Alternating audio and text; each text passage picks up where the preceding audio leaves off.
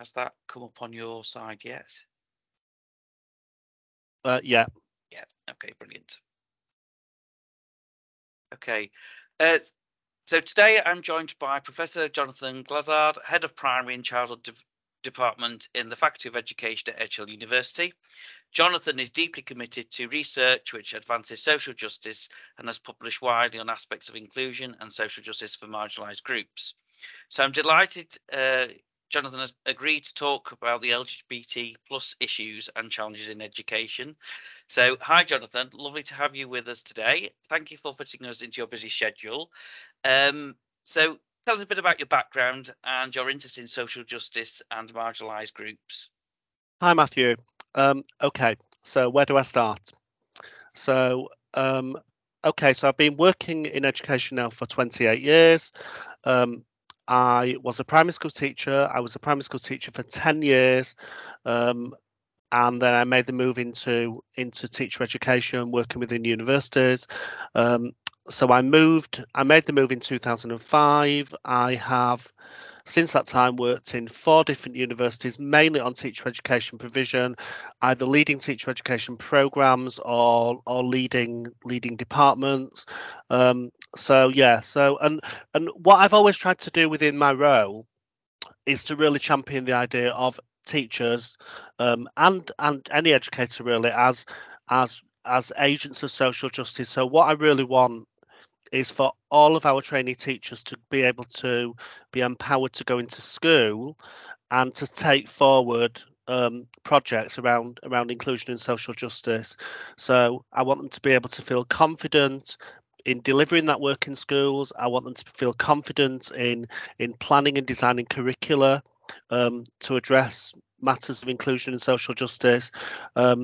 And I want them to see themselves as real agents of change, because essentially what they're doing is then they're shaping the next generation of children, young people. They're shaping and transforming attitudes and values, and hopefully then education can play a really important role in creating a more inclusive society. Excellent. That sounds really interesting, and sounds like you've got a big passion behind you there. Mm. So what brought you to that? Wanted to champion that yourself? Well, I've always been really interested in inclusion. So I'm a gay man. I was I when I was in secondary school, I was subjected to homophobic abuse in the 1980s under Section 28. The school didn't deal with it.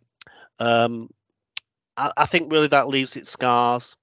So I was subjected to verbal and physical bullying, and then when I made the decision that I wanted to become a teacher, um, still under Section 28, I thought, well, actually, I don't want any um, child or young person that I'm educating to actually go through those same experiences. So I actually want to really go into schools and really promote inclusion and shape attitudes and values around inclusion and social justice. Excellent. So uh, obviously, recently we've had the census come out from the 2021 census that mentions that more than half of LGBT people are between 16 and 34, and if you break that down, 6.9% are 16 to 24 year olds who identify as LGBT plus, and 1% of that same age group identify as trans. So I suppose really that's those statistics give us more of a shape of what's how attitudes are changing, and how um, things have changed, from when we started out in education. But I suppose what I'm really want to find out really is your perspective on, you know, although we've got this data and those results, is there much change in attitudes within um, in education, in schools, in colleges, universities, etc., that you Mm, think are there, and is the Education Act, has that made a difference? The Education Act from 2010. mm. Okay. Um, Big question. Let me break it down. So I think, things have definitely got better, haven't they, over time. So um, I think, attitudes are improving. Um, we are living in a more inclusive society than we perhaps were 20 or 30 years ago, maybe even 10 years ago. Things are definitely getting better. Um, However, it would be naive to assume that things are perfect. We know that homophobic abuse, transphobic abuse, biphobic abuse, etc., is still prevalent within schools and within society. So there are still issues to address. And when I go into schools and work with, often I'm working with very young children. I'm working within primary schools. Um, I find that primary school children are very, very inclusive. They're the most inclusive people on the planet. They've got really positive values around inclusion. And interestingly, then, what happens then between primary school and secondary school? Because often in secondary schools is that's where we start to see the issues. So what then happens as they make those transitions from primary to secondary, and how do their attitudes change? Because we start to see homophobia, biphobia, transphobia, rearing their ugly heads, within secondary schools, and of course there are still issues within primary schools. But what that illustrates is we need to keep that education going. And we need to start with the very youngest children on educating primary school children, even children in the early years, about different kinds of relationships and different kinds of families.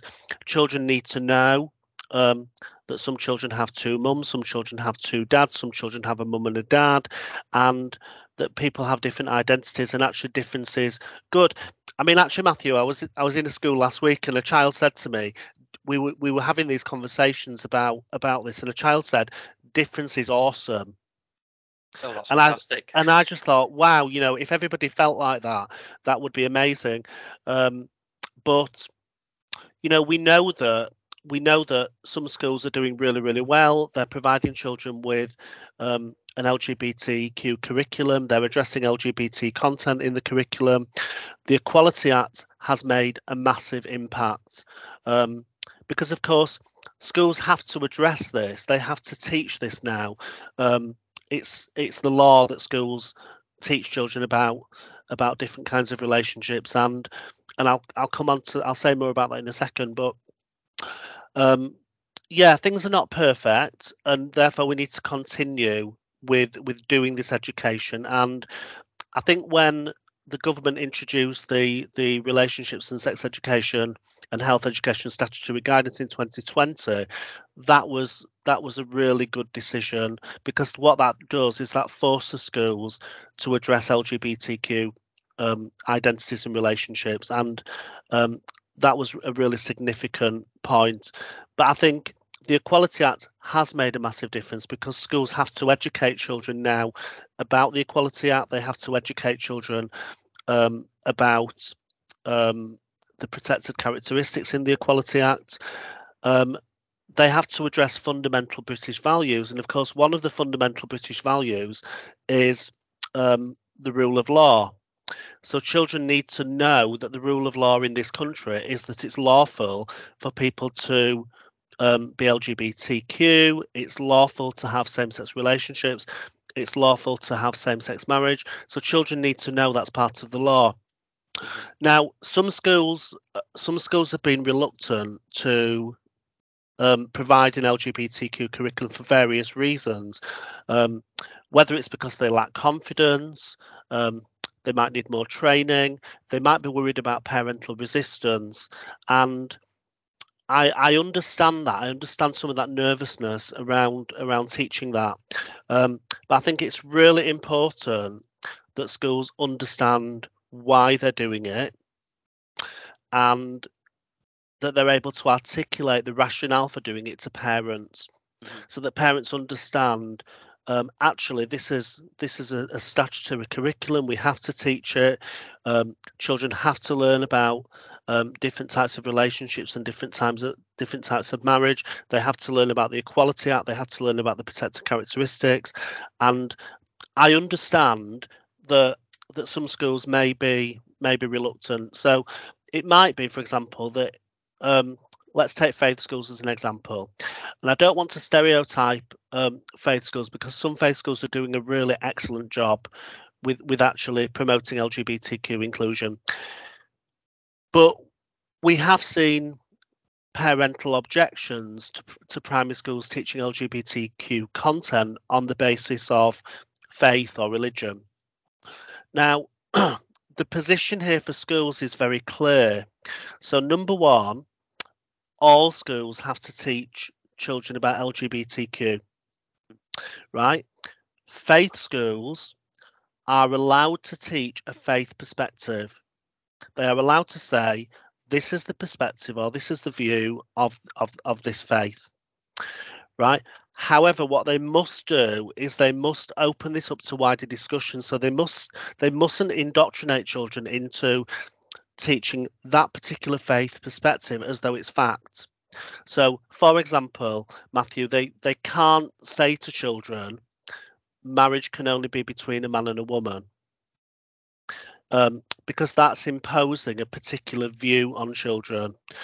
So faith schools are allowed to say, within the context of this religion, this is the view of the faith. But what they must do is then say, well, however, within British law, this is legal. It is legal for people to be LGBTQ. It's legal to have same-sex relationships.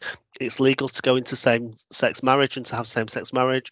And actually, we all need to respect difference, and difference is positive. And actually, regardless of faith or religion, you will be working alongside people who are LGBTQ. You'll be studying alongside people who are LGBTQ. You'll meet people in the community who are LGBTQ. So we all have to respect each other and get on and promote that culture of respect. So I think it's really important that all schools recognise that actually, yes, there might be some barriers, but these barriers are not they're not impossible to get over them. It's just about being confident with the position there and the rationale for why we're doing this. And I suppose lots of other companies. I mean, I'm lucky enough to work for a charity who are very supportive and inclusive with LGBT issues and other minority groups. And I know I get that support, but it's obviously that support might be the key word that some schools need. What do you think, if there was some schools or colleges listening here and they needed to have that support, where could they seek that support out, do you think? So I think more schools now are more confident with teaching LGB, but they're less confident with trans inclusion. Yes, and it's very political at the moment as well. And I was gonna say, Matthew, they're less confident with that because there's lots of mixed messages about that. However, we know that trans children are really vulnerable and are much more likely to experience poor mental health and much more likely to experience bullying. So, and we know that this is not just an issue in secondary schools. Children are really thinking about their gender in primary schools, and children are identifying as trans within primary schools. And we have situations where, for example, Matthew, where a child may say that they're trans or that they want to be known by this particular name or these particular pronouns, and the parents may be very resistant to that. And then the school is caught in the middle of that situation because the school wants to do the best for the child and obviously support the child's well-being, but then they've got to think about the parents and their perspectives, and they've got to build relationships with the parents. And this is the area where I feel that schools really lack confidence and could do with more support. So there are lots of organisations that can help schools. So organisations such as Bernardo's, such as Gendered Intelligence can really support schools. Organisations such as Just Like Us, Stonewall can support schools. There's lots of different agencies that will support schools. But the best thing we can do is to ensure that all of our new teachers, of course, are really confident with addressing this in schools. So if we can get thousands of new teachers passionate and enthusiastic about doing this work in schools and really passionate about their role as social justice educators, that's going to make a real difference, isn't it? Yeah, absolutely. So what would obviously your head of primary education at Edge Hill, Mm. and do you hear any experiences, positive and negative, from the students that are at Edge Hill when they go into to do on placements? Well, both actually, positive and negative. Hmm. So we had a situation last year where a trainee was in school and she read a book, a children's storybook, which was a wonderful storybook that introduced children to um, different identities. And in that book, there was a gay character, and that opened up questions. The children were then asking questions: is that person gay? And the teacher had a discussion, the trainee had a discussion about that. The school were very unhappy that she'd had that discussion, and the parents complained. So we do get those negative situations, but I'd like to think that those situations are rare and that actually most schools are really now on board with this, and um, are really positive about teaching this. Excellent. So I suppose we could, if we you've talked so much about around the topic that I was wanting us to discuss today. So I thought Oh, maybe sorry. to fit. No, it's fine. You've covered everything really succinctly, and I know you're a very busy person. So, really, I suppose my last thing really would be, what would your three top tips be for people out there who want to influence that change? And how do you think people, new teachers going out there, how can they start that if there is a bit of resistance within school? How can they, because obviously, if you're a new teacher in school and you start in a workplace and Mm. there isn't those system, there isn't that support there, those things. How can somebody make a difference from that point of that side before actually being the social justice person in the classroom? How can somebody go about that? Okay, so this is actually quite a long answer, Matthew. That's absolutely fine. So I think first of all, there are implications for schools when they're employing new teachers. So um, if you are a teacher who identifies as LGBTQ, um, when you go into a new school, you may be very nervous about disclosing your identity. And actually there's no reason why you should disclose um, your sexual orientation or gender identity to a school. That's a personal decision. But I think, speaking as an LGBTQ teacher myself, when you go into a school, you're looking for clues. When you go and look around a school, you're looking for clues that this will be an inclusive place to work. And what you might be looking for is signs and notices around the school that kind of communicate a commitment to equality and diversity and respect. You might be looking in the reading areas in the school to see if there's a diverse range of children's literature that shows different types of families and different identities. So you'll be looking for those clues. You're almost like a detective. Um, and then you might be looking for any displays that have been done around LGBTQ inclusion in the school. So, to see whether the school's actually actively teaching this content. Um, you might be meeting the pupil council or the student council, and you might want to ask them if they've done any work on this in the school.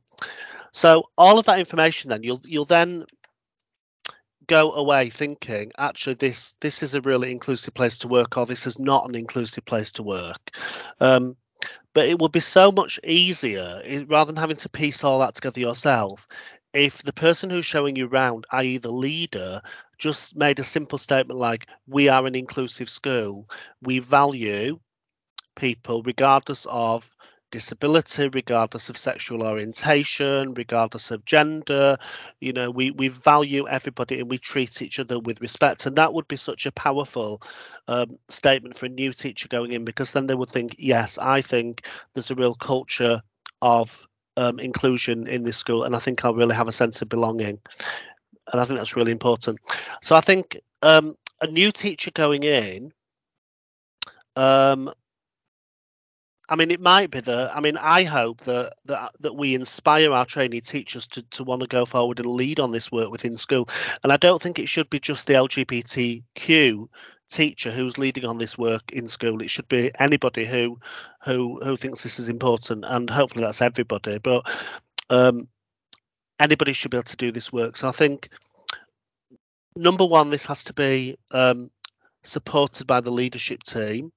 There should be very clear policies in place in the school around LGBTQ inclusion. There should be a named governor that can kind of lead on this strand of work and also monitor what the lead teacher is doing, monitor the work that's going on within the school. And then I think there's all sorts of things you can do. So you can think about the environment within the school. You can think about the messages on the displays. You can think about it's not just about having rainbow flags on displays and in classrooms. It's also about embedding it through the curriculum. But the environment can showcase significant individuals who are LGBTQ, people like Tom Daly within PE who've gone on to do great work. We can showcase significant individuals who are LGBTQ who made a real difference. Then we've got to think about the curriculum and designing a curriculum that's age appropriate and also is progressive, so that as children move through school, they don't just learn about it once in assembly, but they have a progressive curriculum that they return to and they learn a bit more. So all children need to learn about the Equality Act. They need to learn about the protected characteristics. The Ofsted framework says that. They need to learn about different types of families. They need to learn about homophobia and what that means and what that looks like. Biphobia, transphobia. They need to learn about the terminology, cisgender, etc., non-binary, trans. They need to. So that curriculum should be a curriculum that is progressive, that enables children to really deepen their knowledge as they move through that curriculum. And then we can work in partnership with children and young people. So many children want to be equality ambassadors or champions, equality champions, and I think children can do some great work. They need to be trained. We need to elevate the status of that role and get them to apply for that role and make it into a really important role. But there's some great work they can do within that role to shape attitudes and values within the rest of the school. So I think then we need to think about how we work in partnership with parents. So this is one of the things that really scares a lot of teachers. So they're often worried about parental backlash or parental resistance of some kind. So I think there's a conversation to be had here with parents. So I think number one, we need to consult with parents. I think number two, we need to kind of reassure them that we're not sort of conditioning children into a lifestyle. You know, we're not teaching their children to be gay or lesbian or trans. Actually, what we're doing is we're teaching about respect. Okay, so we're promoting respect. We're teaching children that different kinds of relationships are within the law. So it's lawful for two boys to have a relationship, or two girls to have a relationship, or for two boys to get married, or two girls to get married, and so on. And there are different types of families. So so part of the rationale is that the government say that we have to teach the statutory guidance for relationship, sex education and health education, which includes LGBT content.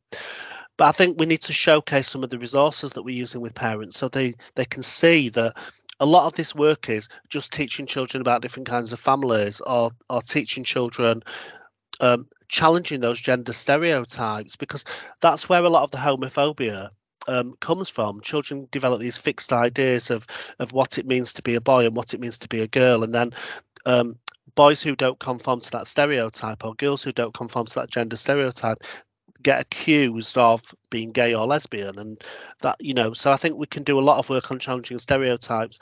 And I think once they then start to see the curriculum materials, they then start to be more reassured about actually what schools are trying to do here, is to just shape a culture of respect, really. Yeah, okay, that sounds all great and positive. Just one thing I wanted to just pick up just from what you've just said was that obviously uh, you know more about that primary phase and that primary sector, and obviously you talked about those changes towards once pupils get into secondary school. Um, so do you think that maybe there should be some more conversations between primary and secondary school to try and get that continuity and that transition of those values going throughout the education system? I know transitions of curriculum things are always challenging for when children move to different schools and they're going they have options to choose different schools. There's no such thing as feeder schools as such in lots of the country. So is it more, do you think more work to be done between schools, or schools and going on to colleges and things like that might need to be done to maybe support that that that uh, that change and development and those attitudes, so that the secondary schools know what primaries are actually doing? Because I wonder whether there's a gap there from when Yeah, pupils are from primary to yeah, secondary, and you talked about how primary seem to be so uh, inclusive and have all those lovely values, and then there's suddenly a change at secondary. Do you think that might need to be the case? Do you think yeah. there needs to be more work done in those transitions? I think so, definitely, without a doubt. We need to make sure that if the work that's been started in primary schools gets continued when they move into secondary, and when they move into secondary, they probably need it more, because obviously they've got lots of other influencers. They've got social media. We know that social media can be a really, how should I say this? It can be a really safe space for LGBTQ people. It can be a supportive place. They can get access to help and support, and they can network with people. But it can also be um, a really risky place for them as well. They're more likely to experience cyberbullying, online abuse, etc. And they're more likely to be victims of grooming and things like that. So I think there's a case for that they need more of that education in secondary, not less of it. And I think one of the problems is the secondary curriculum is so crowded. The focus is lots on subjects, isn't it? Subject-based learning. But I Yeah. think we need to, and one of the other issues as well is who delivers that curriculum in secondary. It's often the form tutor, Yeah. and that might not be the best person to actually deliver that curriculum. So I just feel that secondary schools absolutely need to be addressing that content. But I think any liaison with primary schools would be really helpful. And I'm not suggesting that primary schools, Matthew, have got it right and that they're No, no, not at perfect. all. No, I suppose what I'm talking about is sort of the conversation to, to just to keep things moving, keep things improving, and keep the Mm, conversation going, because I think that's mm, important. I think mm, like we said, there's been lots of improvements over the years, but there's still those improvements to come, and like the statistics show that there's a lot more young people now identifying as LGB plus, and obviously they're going to be the next workforce. So mm, there's got to be some conversations that really help them to understand what that is and help them to move through their transitions if they go on to further education and onto university and then into and employment as well. So that yeah. that was where um, my thoughts are really on how it's not just about uh, you know further education or higher education's issue to try and deal with these things. Mm, It's across the whole education sector, and it was just me thinking definitely. um, how can the whole education system work together to be able to learn from experiences that Mm, other schools have had, the positive experiences, other things that people have done, and to sort mm. of start that conversation really. So that was that. So thank you very much for your time And also, and Matthew, just reflect to on add, that. sorry, Matthew, just to add to that, is that we know that when students go into further education, um, they're at quite a tricky age, aren't they, when they're going to further education, and they're going through lots of different transitions anyway. Biological transitions, relationship transitions, identity transitions, also academic transitions, and the same when they're going to higher education. That they are particularly vulnerable at these ages when they're transitioning to college or university, and therefore we need to make sure that the right provision, for example, the right well-being provision, is in place within colleges and within universities. And we need to make sure that wellbeing teams are trained really in how to best support students who identify as LGBTQ, and that they've had good training. I know from my research that students in higher education, I mean, you would imagine, wouldn't you, that universities are really liberating and really inclusive places to be, but actually homophobia, biphobia, transphobia, etc. still carries on university campuses, and in university accommodation. Trans students are particularly vulnerable within some university accommodation. So that just shows that that work still needs to take place. Yeah, and I suppose it's keep having the conversations, isn't it, and that sort of thing, really, that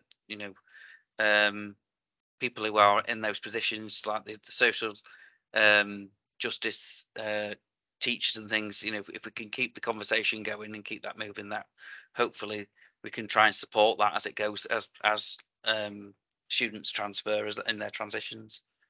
Yes. Yeah. Okay. Brilliant.